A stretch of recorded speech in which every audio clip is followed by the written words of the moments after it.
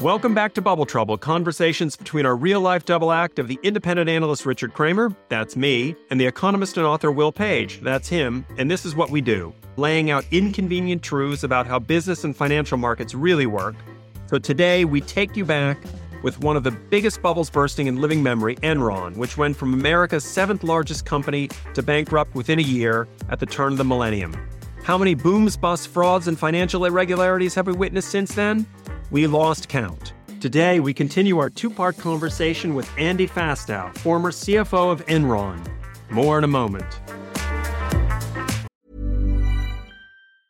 I'm Sandra, and I'm just the professional your small business was looking for. But you didn't hire me because you didn't use LinkedIn Jobs. LinkedIn has professionals you can't find anywhere else, including those who aren't actively looking for a new job, but might be open to the perfect role, like me.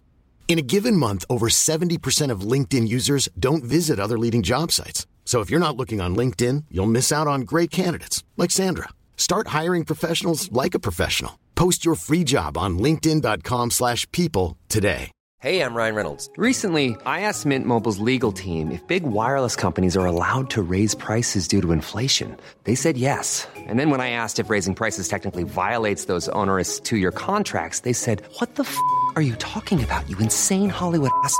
So to recap, we're cutting the price of Mint Unlimited from $30 a month to just $15 a month. Give it a try at mintmobile.com/switch. $45 up front for 3 months plus taxes and fees. Promo rate for new customers for limited time. Unlimited more than 40 gigabytes per month. Slows full terms at mintmobile.com.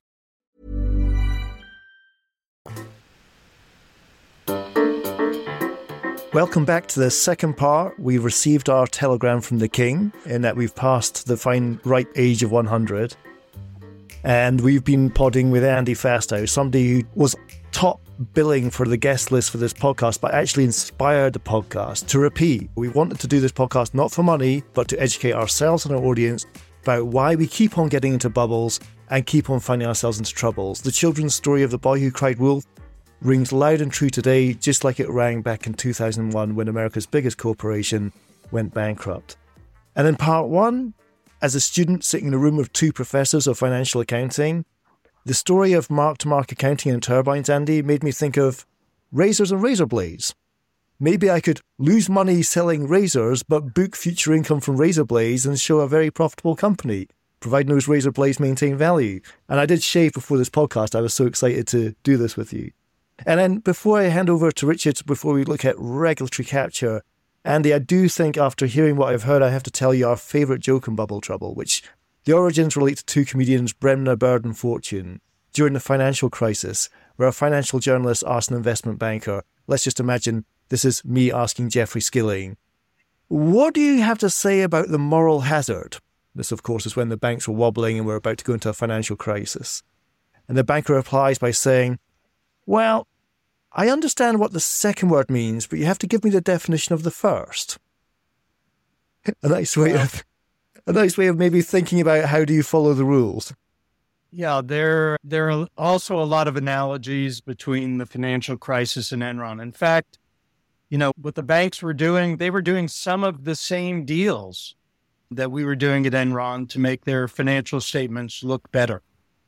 In the case of the financial crisis, also, as in the case with Enron, it was a case of leverage.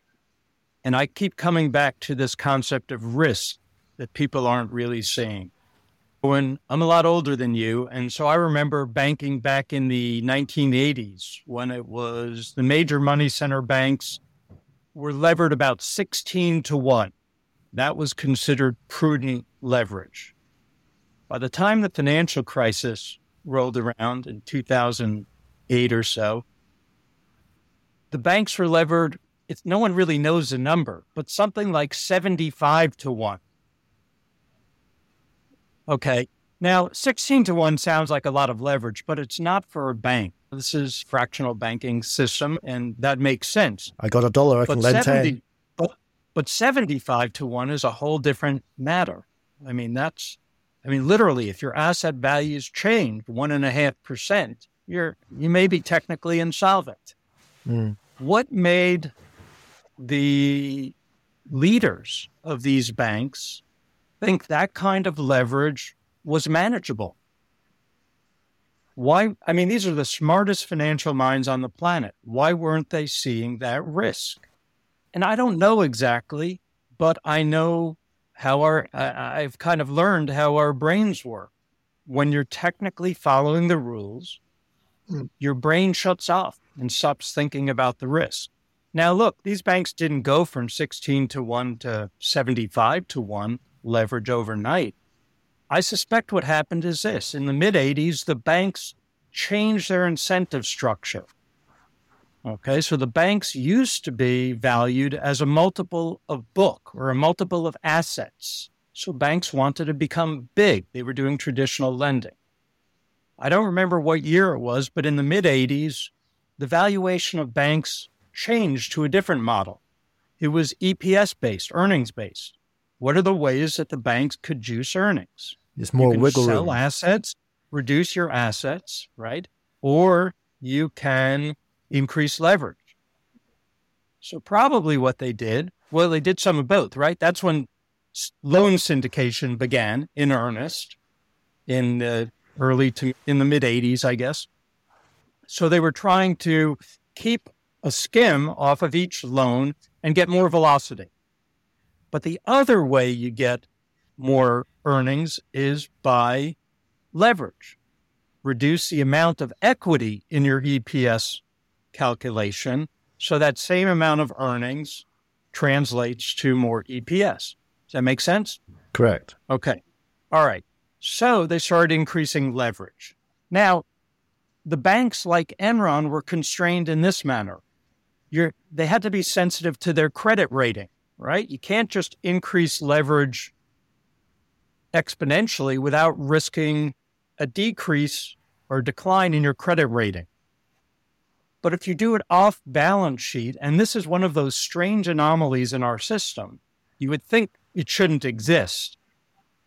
If you finance off balance sheet, the banks count that leverage differently than they count leverage on the balance sheet. So in the last episode, I talked about that operating lease, right? So the $1 billion acquisition of a pipeline. It was $1 billion of debt, but it was off balance sheet. Instead of the rating agencies adjusting this in their analysis to say, but that's really $1 billion and we have to factor it into their credit ratios, they only counted 10% of that $1 billion in their analysis. So it was a very inexpensive way to increase earnings. Now, I can't explain why they don't count at all. Now they do because the rule has changed, but there's example after example of this type of disconnect between reality because of the accounting and what shows up on the financial statement. So the banks were able to increase their leverage without having their credit ratings go down. Now, if you do that one quarter and you get that extra penny of EPS and hit your target on Wall Street, what do you do the next quarter? Now you've got a hole you have to fill. Not only the penny you were missing by, but the penny you added on. Hello, hamster wheel. So they had to increase it. So it probably just kept inching up. And the smartest brains in the world didn't see it. But when the financial crisis happened, it all came tumbling down because of that leverage. Think of it. Here's another way to think of it. Every decade, there's some major asset class that invented innovation explodes. Right? Southeast Asian, the silver market, Russian debt, petro debt, savings and loans. There's always an asset class that collapses. Why is it that those prior asset collapses didn't cause the major banks to become insolvent? It's because the banks had so much more equity. When you're leveraged 75 to 1, you can't absorb that shock any longer. So they weren't seeing that risk. It's just how the brain works. And that's the challenge for executives. It's not choosing between right and wrong, ethical versus unethical. It's being self-aware enough that when you're doing these types of transactions, that you're injecting more risk than your brain is seeing. But I'll tell you one sort of thing that this really brings back to me. So before I set up my independent research firm, which has no conflicts of interest, and we've been doing independent analysis of equities for 23 years, I worked at Goldman Sachs from 96 to 2000. And that was the period when it went from being a partnership to a public company. And if you're a partnership, you collectively as the partners, and I wasn't a partner, so I wasn't one of those august 200 or so people that were personally wearing all the risk. But when you're a public company, you sell your equity to somebody else and you diffuse that risk among not a few hundred people that all kind of know each other, but thousands or potentially millions of shareholders. And there's a very different approach to that self-awareness, when it is a small group of people that can fit in a hotel conference room and talk to one another, than when it's this nebulous mass group of shareholders. I have to imagine, just listening to you tell all that when you watched The Big Short, which is a brilliant movie, you said, "Hank, I've seen that movie before." And all the scene where Steve Carell and Jeremy Strong are sitting in with the woman from the rating agency, who I think is played by Susan Sarandon, and she's saying, well, look, if I don't give that rating, they'll go down the street and somebody else will. It shows that there's not that awareness that what we're asking for to be rated the 10% is somehow, that doesn't seem right. It's, hey, if someone will give you 10%, why not take it when it's better than having to show the 100? Now, one of the things I really was dying to ask you about was about the theory that George Stigler won a Nobel Prize for. Jane Meyer described it brilliantly in Dark Money, but regulatory capture theory. The idea that the people who are supposed to be making the rules and watching out over these new innovations, over the whole financial system, were somehow captured by, or frankly, came from inside the system. Did you think the regulators were just one step behind? Did you think they were simply unable to keep up with the pace of innovation you were coming up with at Enron? Or did you think they were part and parcel of the system and really what they wanted to do was leave the regulator and get a job with you because they can make so much more money? How do you reflect on that notion, that theory of regulatory capture that seems to be so prevalent? And it's not just in the financial industry, it's in so many other industries that we see and leads to very bad consequences. That's another good question. Look, I'm sure regulatory capture occurs, whether it's consciously or unconsciously it occurs. But I will tell you that I tend to be a person that likes to think the best of people and give them the benefit of the doubt. So I would say that I think it is less a case of regulatory capture and more a case of the fact that there's an entire industry, bankers and accountants and attorneys who do nothing except help companies figure out ways to get around the rules. And I would bet that both the resources and the brain power is far greater in the private sector than in the government sector in keeping up with this. Look, everyone understood that operating leases were really debt. It took them 30 years to change the rule to reflect that. It's just a very slow-moving process. It is subject to external pressures and regulatory capture, but you're always going to find smart people who could figure out ways around the rules. You're not going to, in my opinion, ever come up with a regulatory framework that is going to prevent this type of behavior. But on Richard's point, there's got to be a game theory element here of, is it a finite game or a continuous game? And I know that some of the most outspoken people arguing about big tech in America and Britain, big tech needs to be regulated, big tech needs to be curtailed, also have their resumes into big tech companies hoping to get that senior vice president job in policy. This is happening. And it was described to me in American as a very American expression, which is, we've all got mortgages to pay, Will. That is, you go where the money is. Go fishing where the fish are. And that does undermine, over time, again, a continuous game, not a finite game, the ability to regulate markets.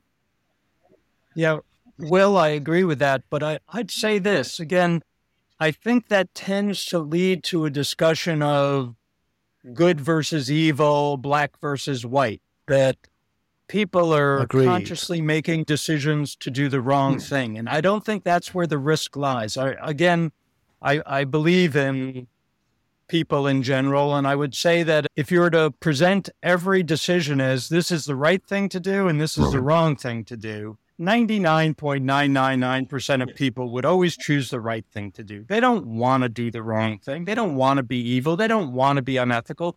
They want to be good members of their community. They want to be good employees. They want to feel good about themselves. That isn't the challenge. It's that our brains know what the answer is. And our brains are very good at finding creative ways to get to the answer we want. And the amazing thing is you could do it without breaking the rules. I remember we used to joke at Enron when we'd see companies intentionally breaking a rule and getting caught. And we'd joke about how, pardon the word, how stupid those people were, because you don't have to break the rules to get to the answer you want. Sit down with your bankers and accountants and attorneys, and you could structure a way around the rules, find that loophole to get to your answer without breaking the rules. I don't want to disagree with you on the pod, but what you're saying for me is a very private sector perspective.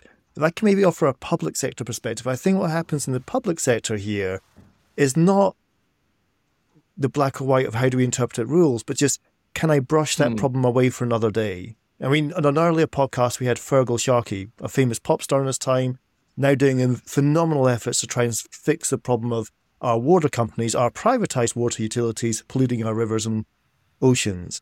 And it sounds to me like what the regulators end up doing is they've got their one eye on, I want to get a job in the private sector and earn 3x my salary, and another eye saying, well, how do I brush this problem away for another day, shove it under the carpet, and somebody else can deal with it. And I think that's what goes on in regulatory capture theory, which is I don't need to tackle a problem now, and if I don't, I increase my chances of flipping to the private sector, triple Xing my salary, and someone else can fix that problem later. And to use my grandmother's expression, a stitch in time saves 9.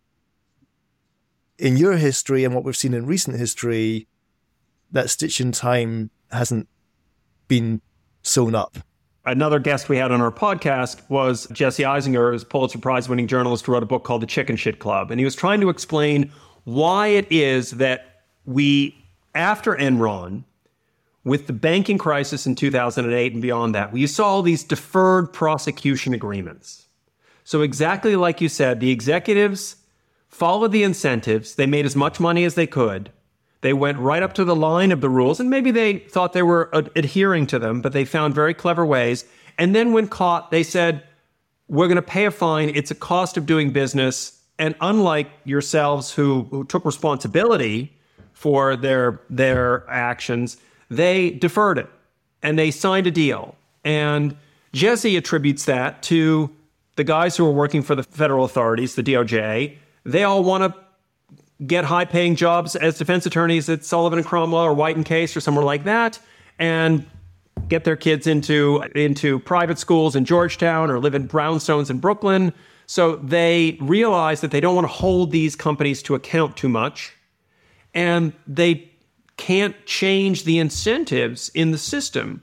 So how do you craft rules, given that the regulators can be captured or can be swayed? How do you craft rules that curb the worst of our incentives to keep juicing our EPS numbers or keep signing the off-balance sheet deals that make numbers look good? How can you craft incentives that better constrain our instincts when you've seen how many executives fall on the wrong side of those instincts? Well, I don't have an answer for that question, Richard. You failed. I'm skeptical that you'll find an answer, because I don't think what you're talking about there is business. Yeah. I think you're talking about human nature, and we're human. But I'm going to say something that will probably sound very counterintuitive. But imagine if we had no accounting rules and no securities laws, and there was just one rule. You must publish a financial statement that is not misleading. I think the lawyers would be so afraid of lawsuits that they'd actually publish much simpler, clearer financial statements. But Right, rules and you would don't have do that. the lawyers would have a full employment program deciding what was misleading or not. Well, that's right. That's right. Yeah, I guess the next thing I was really curious about, and again, you straddled these eras. You mentioned back in the days of working for money center banks, or where 16 times leverage was normal, was the most you'd want to go to. You passed through this period that was a confluence of explosion of capability in technology and finance. And how much do you think it was that explosion of tech capability that allowed Enron to, in a world when broadband was just expanding, when trading technology was exploding, when volumes in the stock market were going ballistic compared to what they'd been even a decade before, how much do you think technology enabled some of what you were able to get yourselves into at Enron, and then clearly supercharged the global financial crisis that came after it? Well, I think technology had a huge impact in the finance field, but in other ways as well. So let me focus on two to answer your question. I'd say, first of all, structured finance would not even really be possible without the technology of personal computers. This enabled people to do these incredibly complex deals where you're carving up cash flows and other types of risk and modeling them and analyzing the model. So it's like, in a way, the analogy with banking would be going from actually assessing the character of one of your borrowers to doing a Monte Carlo simulation. And so there's good and there's bad associated with that. But probably the more dangerous aspect of technology is the way people view technology. Things that are new are very exciting, and they tend to lead to bubbles. But what's interesting about technology is most people don't even really understand the underlying technologies. So that led to the tech bubble in the late 90s. Cryptocurrencies. How many people who invest in cryptocurrencies could actually explain what blockchain is even? Mm-hmm. And so it's the way markets tend to react to technology. I remember when Skilling decided Enron was going to start trading broadband capacity. I remember that in the book. And him saying that one of the reasons was that they'd view us as a tech company and give us at least a component of our stock price would get a tech multiple, which was a much higher multiple than an energy or even an energy trading company. So it's how the market reacts to those new technologies that's perhaps even more salient for this discussion of bubbles than the actual technology itself. It reminds me very quickly of the Keynesian beauty contest dilemma. When asked which of these 5 beauty pageants do you think is the most attractive, you answer from your gut. But if there's money involved, which of these 5 beauty pageants do you think is going to win the competition? You ask with a view to the judges. I think the judges are going to go for number 3. Even if I think number 1, I'm going to go with the judges who picked number 3 and see if I can short my odds. I want to take the conversation in a slightly different direction, because in part 1, you made a distinction between a financially engineered number and a harsh economic reality. So what I wanted to do is unpick the idea that economics presents a reality and not take a look at financial accounting, but take a look at government accounting. And it's an example that was inspired in my book by a scene in the film The Big Short, which Richard cited earlier. And I don't even know if you remember this scene. It wasn't exactly the most cleanest scene of the film, but it was set in a lap dancing club. And Steve Carell was in the private booth with a lap dancer, and he's talking about her mortgages, and he's not admiring her assets. Pun intended. And there's this line where she talks about the teaser mortgage rate expiring on all of her properties with an S on the end. And Steve Carell says, you said properties, plural. Why did you say properties? Oh, I got 5 houses and 1 condo. So she had 6 properties and she's a lap dancer. And that's when you realize, hold on a second, this entire American economy is running towards a cliff edge faster than it needs to, and there's no turning around. Now, in the book, I really explore the concept of this rather wonky term called imputed rents. And I remember back at the time of the financial crisis, speaking to people who are running nightclubs who had 6 properties on self-registration loans from the banks. How much do you own? I'll just pretend to guess how much I own so I can get the loan from the bank. Self-certification, it was called. And I asked, how do we measure property in the GDP? Well, GDP is a measure of flow of payments, not a stock. You can't say real estate in the US economy is worth X based on the valuation of real estate. You have to invent a flow of payments to capture the value of real estate, which is done by some poxy-ass survey involving 3-figure, 4-figure sample base. And they guess. So Andy Fastow lives in a house. He probably owns a house. I'm going to invent a rental payment that you have to pay to live in that house and add that to GDP. Now, long story short, Andy, this invents in the UK 10.3% of GDP and in the US 11.6% of GDP. I'm going to repeat to you, the economic rules invent 11.6% of your economic value from thin air. It doesn't exist. It doesn't happen. You don't pay that rental payment. And it doesn't contribute. But it contributes a double-figure sum of GDP to the US economy. When you hear, and I'm abridging the story quite fast here, but when you hear of stuff like that, do you kind of worry about how the government is measuring its own value? Never mind how the accountants and the SEC are measuring the value of companies. Are we getting it wrong on the government side? Do we actually know how much we're worth?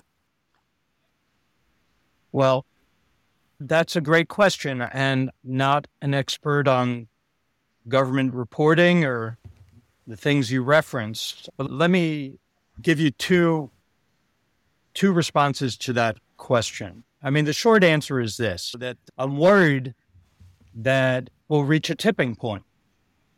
And companies, like governments, tend not to worry enough that they'll reach a tipping point, especially when they're adding leverage and injecting more risk into the system.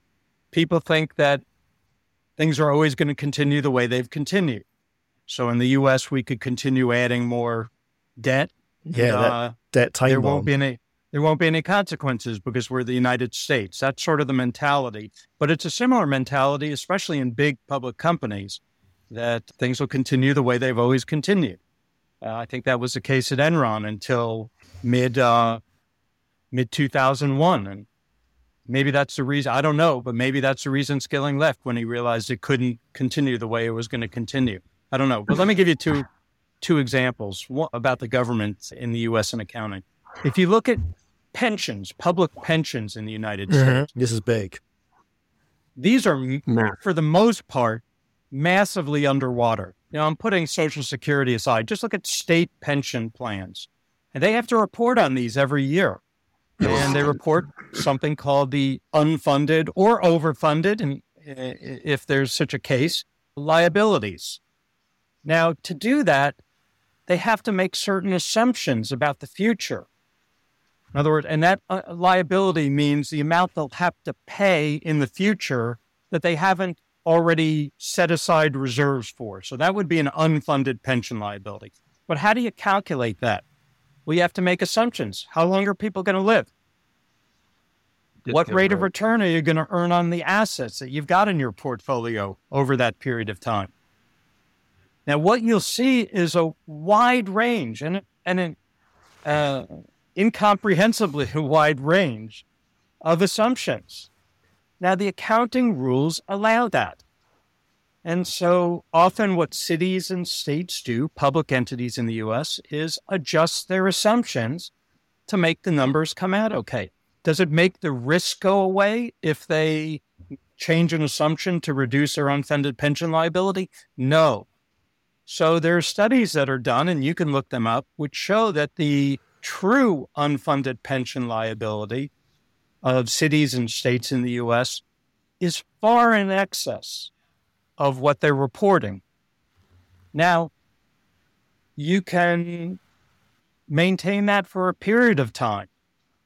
But in my view, ultimately the bill comes due. As a very wise person once said to me when he was trying to explain to me what happened at Enron, and at the beginning I really couldn't understand what had happened. He said, you can only defy gravity for so long. Gravity's the strongest force in the universe. It will win. And he said, Andy, what you were doing at Enron with your financial engineering was defying gravity. The business guys were doing deals that may have been showing up as profitable, but they were uneconomic.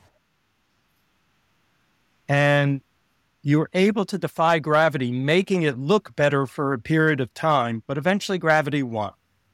Now, I think the same thing will happen with some of our public finances in the United States, and that's a risk that you hear politicians talking about, but very few politicians getting serious about. I'll give you one other little anecdote going back to Enron days. Back when Enron was around, Enron had an advisory board of non-Enron people, just industry people, economists, people like that, people like Gavin Davies, the former chief economist at Goldman, and Larry Lindsay, the former vice chairman of the Fed, and Bob Zellick, now head of the World Bank. These are guys, smart guys, and they'd come in a few times a year, and they would give us an overview of macro trends in the market, things like deregulation or political risks, things like that. And then often Enron business people would give a presentation about some of the things we're doing to try to capture these trends in the market, if you will. And I remember I was having lunch with Larry Lindsay, the former vice chairman of the Fed, and I was telling him a lot about the structured finance deals we were doing at Enron. And at the time, I was very proud of this. I'm not proud of it now, but at the time, I was very proud of it. I was thinking this was genius, not evil. Now I think the opposite, of course. And so I'm going through all these deals, and he's like, yeah, this is really impressive stuff. And kind of when there was a pause, he said, you guys are really good at this, but you're not the best.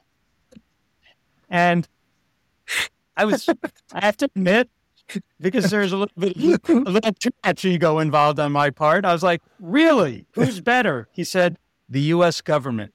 Yes. I think you've given us the headline for the show. This is the former vice chairman of the Fed, and he knew the financial engineering that the government does to understate its liabilities, and because that's politically easier.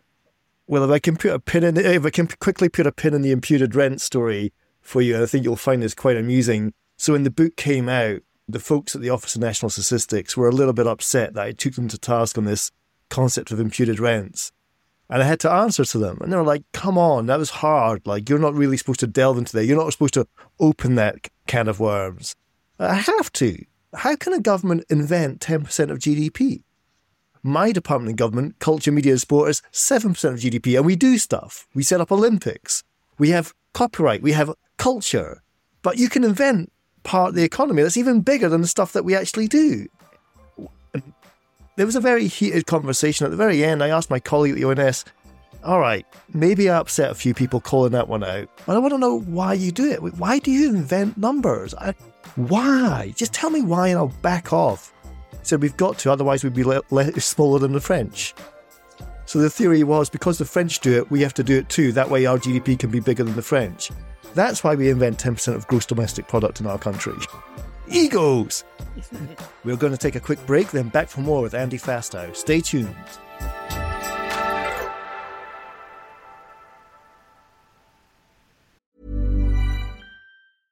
Hey, I'm Ryan Reynolds. At Mint Mobile, we like to do the opposite of what Big Wireless does. They charge you a lot, we charge you a little. So naturally, when they announced they'd be raising their prices due to inflation, we decided to deflate our prices due to not hating you. That's right. We're cutting the price of Mint Unlimited from $30 a month to just $15 a month. Give it a try at mintmobile.com/switch. $45 up front for 3 months plus taxes and fees. Promo rate for new customers for limited time. Unlimited more than 40 gigabytes per month slows. Full terms at mintmobile.com.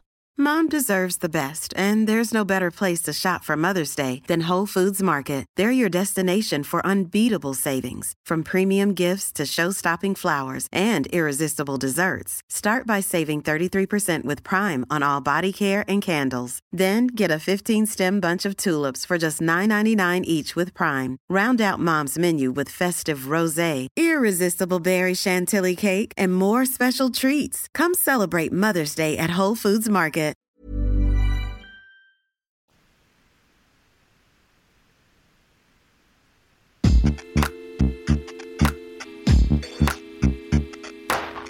As we get a telegram from the king for reaching the ripe old age of 100, welcome to Bubble Trouble. We're in for a double header that is all killer and no filler. Today we continue our two-part conversation with Andy Fastow, former CFO or Chief Loophole Officer of Enron. The way we like to end our podcasts is we ask our guests for a couple smoke signals, the kind of things that when you're observing companies or anything in the finance field, the kind of things that make you go, or that's going to cause trouble. What are things people should look out for?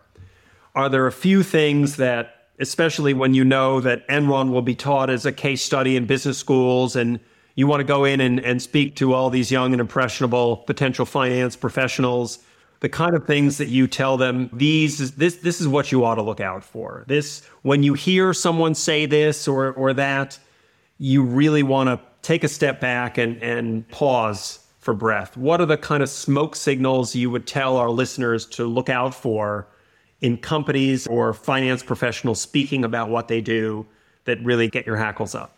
Yeah. I get asked this question a lot, and I get asked a similar question because I do a lot of talks and teach some classes at graduate business schools, and the students are always thinking about the job they're going to get and how do they avoid being at the wrong company. And so let me answer the question, both of those questions.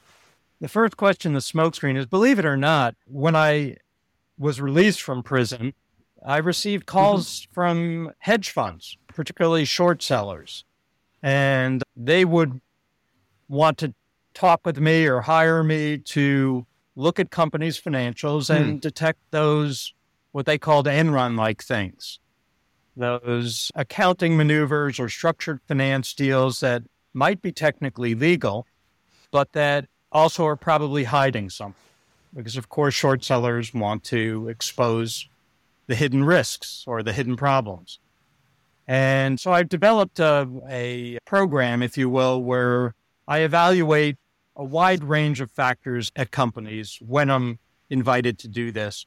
And they range from hard accounting things, like can you actually track the cash, or what's in this footnote or what's not in the footnote that I would expect to see. Sometimes it's the missing word that's more important than the included word. So the hard stuff on one end of the spectrum, all the way to the other end of the spectrum to soft cultural things.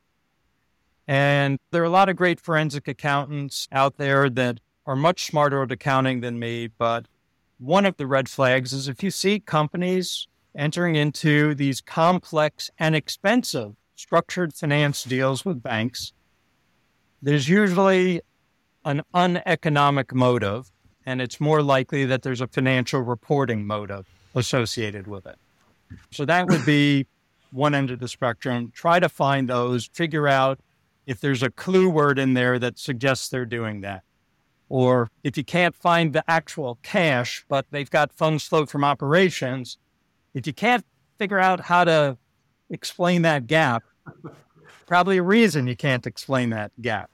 On the other end of the spectrum, and this sort of gets to the question I get from students, I say, you're not financial analysts, you're not forensic accountants, so you're not going to be able to necessarily find those things. I say, sometimes all you have to do is listen to an earnings call.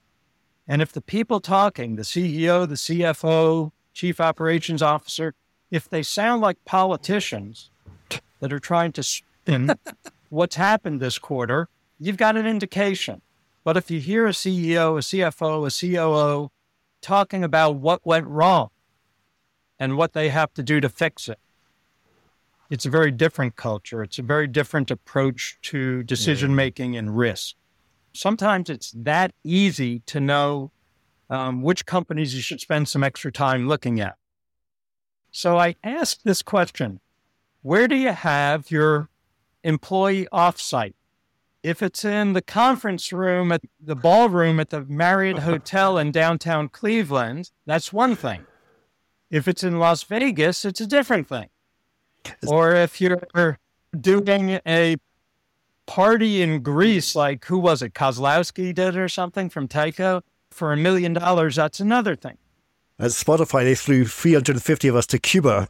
I'm not suggesting that there's anything wrong with Las Vegas. But what we probably could all agree on is that in Las Vegas, there's a greater risk that your employees will do something stupid than in a conference room in downtown Cleveland. And so, again, that's very soft. It doesn't really mean anything, but it just gives you a little insight into the way they evaluate risk.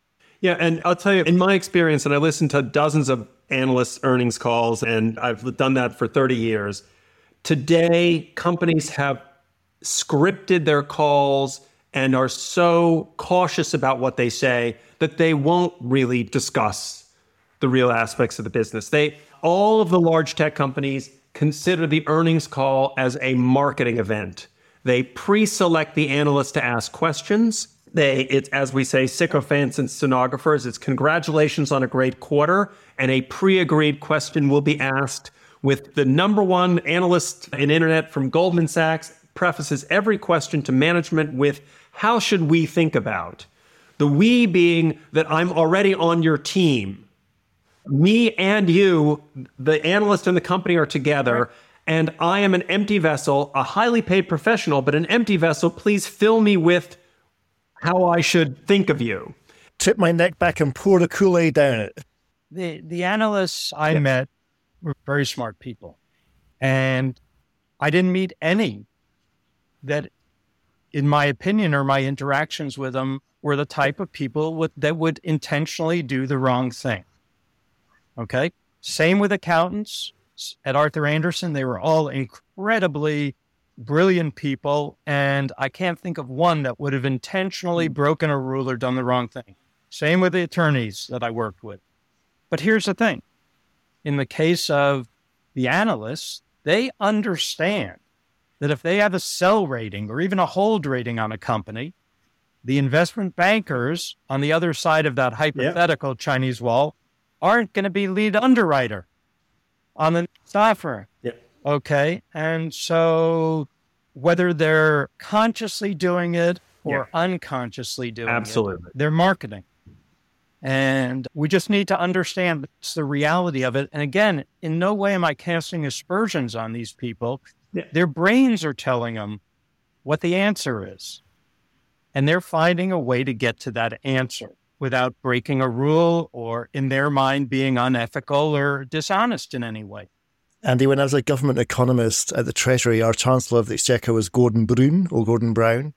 And he always had this expression. He said, economists, you should adhere to evidence-based policymaking and avoid the temptation of policy-based evidence-making.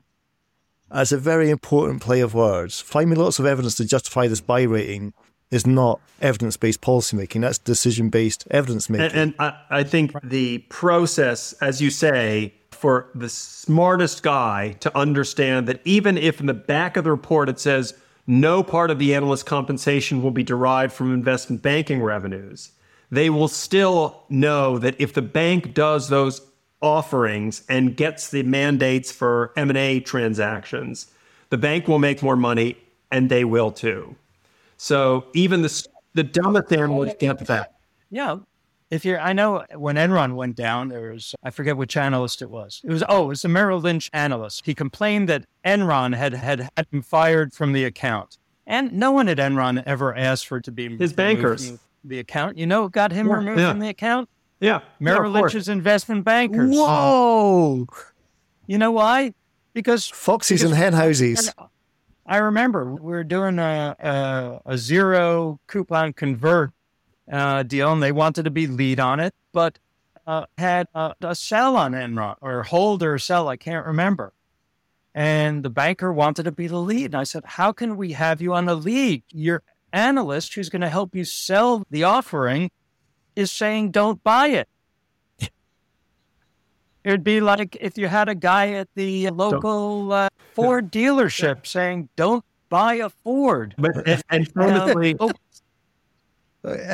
go buy a different car that's a better quality. The day before the Enron collapse, there was the Goldman report saying, putting a high price target on it and recommending people to buy the stock. Just like Goldman 23 years later had a buy on Silicon Valley Bank a couple of weeks before it went under. Yeah, by the way, when Goldman had that buy on, they secretly sold $500 million worth. So watch what I do, not what I say. And Andy, I go back to when I first met you in that heat wave of 2015 at the Financial Times Friend of the Show Alphaville conference. Can I ask you to recollect succinctly the story of when you gave the University of Colorado a lecture about an anonymous company that took stuff off balance sheet, just to challenge the sort of moral high ground taking critics of the Enron story? You told this beautiful story and then asked the audience a question at the end. Let me just give you the microphone to walk us through this, because it's just a beautiful way of reminding us about people in glass houses who shouldn't throw stones. Yeah, I haven't thought about that story in a long time, or told it in a long time. I can recite it to the letter. It hit me that hard. The whole point of this exercise was to help the students become more self-aware. Now, remember, it wasn't telling them to be better people or to be ethical versus unethical. It was to highlight that our brains do this without us realizing it. We don't see the cognitive dissonance. We don't see the risk associated with it. So this is what happened. So actually, I got out of prison in 2011, and I had no intention of doing public speaking, but I got a call from the dean of the business school at the University of Colorado. And he said, look, we not only have a good business school program, but we have an institute called the Center for Ethics and Social Responsibility. And we try to embed ethics into every class that we have. And I'm wondering if you'd be willing to come and talk to our students. And so, I thought about it, and I wanted to focus them on this gray area about how the subconscious bias our brains has to get to the answer we want, whether we realize it's happening or not. And that's the key. We typically don't realize it's happening. That's why they call it bias. All right. And so what I did for the students is I gave them a short exercise. I took the financials from an entity and we did a quick credit analysis, the basic key ratios that a rating agency would look at. And it looked pretty conservative. And I asked them what they thought about this company. And they used all these glowing adjectives. It's transparent, and it's conservative, and it's reputable, and it's something I'd invest in. And they went on and on about how good it was. But then I dug into the footnotes of the company. And I showed them that some of the things in the footnotes, what they really were. And I asked the students whether or not we should add it back into the credit analysis of the company. And typically they'd say, yes, that would make it more truthful. And after we did that, the ratios had changed dramatically. It went from looking like investment grade to being a junk bond. And I asked them, now, what do you think about this company? And they said, it's despicable. It's reprehensible. It looks like Enron. I'd never invest in this company. Glass houses and stones. Should put the executives in prison like you were in prison.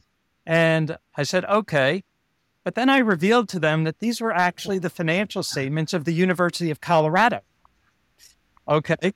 And after the students laughed for a moment like that, they got a little indignant. And they said, wait a minute.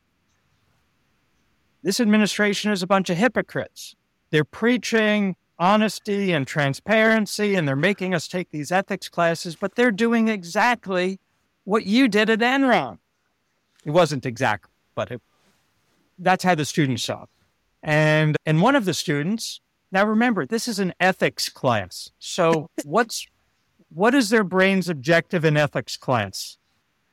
To be perceived as the most ethical person, right? Yeah. That's how you get an A in ethics class. So one of these students proposes they write a letter to the board of trustees, the chancellor, head of the school, and the board of trustees, saying that they need to take all of this stuff that's off balance sheet and put it back onto balance sheet, that we should make University of Colorado the model for everyone, that we should be the gold standard, that we should be the most ethical institution out there.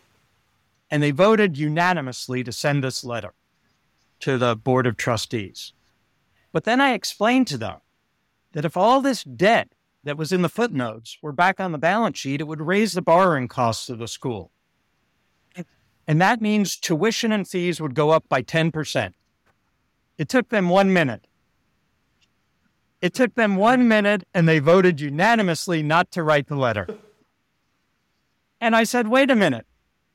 You all just said this was unethical and you're writing a letter. The only thing that's changed is a few $1,000s, and you're willing to ignore it. I said, explain to me why. And they said, the rules allow it. Other institutions and universities do the same thing. If we don't do this, we'd be at a big disadvantage. All right. So and why did that happen? Because their brains had a new objective. I want to pay the lowest cost possible. I don't want to have to pay $3,000 more a year or whatever the number would be. So they looked at the same set of circumstances. And now, were there any students in that class who were saying, I'm willing, in their heads, were thinking, I'm willing to be unethical and do the wrong thing for $3,000? No, I'm sure not. These are good kids. They're good people. I didn't know them personally, but I'm sure they weren't consciously thinking that. It said our brains know what the incentive is. We know the answer. And we find ways to get there by rationalizing it and justifying it. And it probably makes you incredulous to hear this, but when I was at Enron, it never even dawned on me that I was committing fraud. It should have, but it didn't. It never dawned on me that I was being unethical. My brain was saying to me, this is how the game's played. Be the best at it. And so it's human nature we're talking about. And I really think we're not going to solve that problem with more rules and regulations. We're going to just solve it by hopefully having a new generation of young people who are a little more self-aware. And again, not convincing them to do right versus wrong because they already want to do right, but convincing them that when they make these types of decisions, there are risks they're not seeing. Yeah. And those risks can come back to bite you and your company, whether it's Enron or all the major banks or Silicon Valley Bank or General Electric or Boeing or any of these companies that had major destruction of shareholder wealth. Wow. Andy, how do I land this plane and bring this podcast to a close? I was so nervous going into it. I'll just be very honest with the audience. I've wanted this conversation for days. For days, he was nervous. Rich has been kind of giving me sedatives to calm me down. It's been very special reuniting with you since 2015. Maybe the first thing I should thank is Bethany McLean and Peter Elkin for their book, The Smartest Guys in the Room, and Alex Gisby for the documentary. That's what introduced me to your story. But to have you here on the podcast to tell it, there's 2 or 3 things I want to pick up on. I mean, let's just go back to that University of Colorado story. If we don't do it, then others will do it, and we'll be uncompetitive. Perhaps the only documentary I rate above The Smartest Guys in the Room, this is a complete tangent, is 9.79, the Ben Johnson story. The story of that famous race in Seoul where Ben Johnson set the world record for the 100-meter sprints, and Calvin Smith persists to this day that he was the only clean athlete on the track. And the expression the 100-meter sprinters had was, if you don't take it, you won't make it. And I wonder whether that kind of applies to how you bend the rules in financial accounting. If you don't bend the rules, you won't make it to the finishing line. It's a competitive market.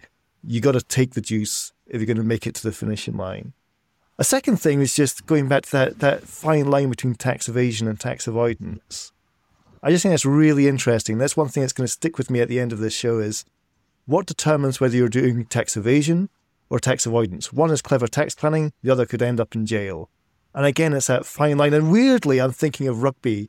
We just finished the Rugby World Cup. I know it's not a big sport in America, but in the rest of the Commonwealth it is. The greatest rugby player of all time is seen as Richie McCaw, New Zealand All Black. And if you ask New Zealanders, they'll all tell you he's the greatest rugby player. If you ask the Australians, they'll say he's the greatest cheat because he looks at the rules and he bends the rules.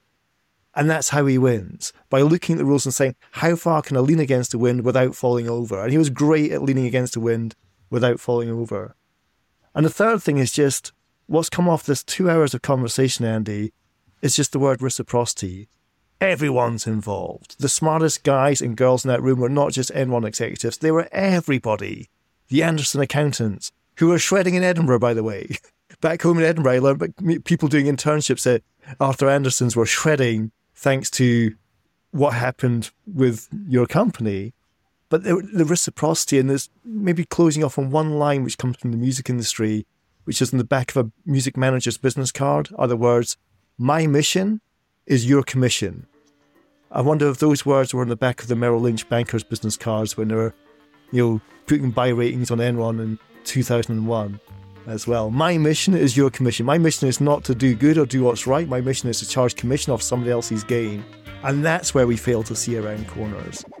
I don't know if that does this conversation justice, but it's my best effort at bringing it to a close. Andy Fastow, we've wanted this for a long time. Thank you so much for giving 2 hours of your precious time to come on the show. Thank you, Will. Thank you, Richard.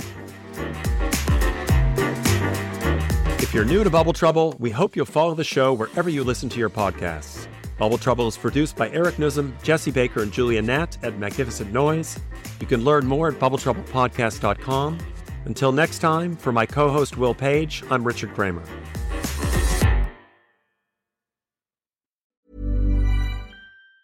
Mom deserves the best, and there's no better place to shop for Mother's Day than Whole Foods Market. They're your destination for unbeatable savings, from premium gifts to show-stopping flowers and irresistible desserts. Start by saving 33% with Prime on all body care and candles. Then get a 15-stem bunch of tulips for just $9.99 each with Prime. Round out Mom's menu with festive rosé, irresistible berry chantilly cake, and more special treats. Come celebrate Mother's Day at Whole Foods Market. Hi, I'm Daniel, founder of Pretty Litter. Did you know cats tend to hide symptoms of sickness and pain? I learned this the hard way after losing my cat, Gingy. So I created Pretty Litter, a health monitoring litter that helps detect early signs of illness by changing colors, saving you money and potentially your cat's life. Pretty Litter is veterinarian developed, and it's the easiest way to keep tabs on your fur baby's health right at home. Go to prettylitter.com and use code ACAST for 20% off your first order and a free cat toy. Terms and conditions apply. See site for details.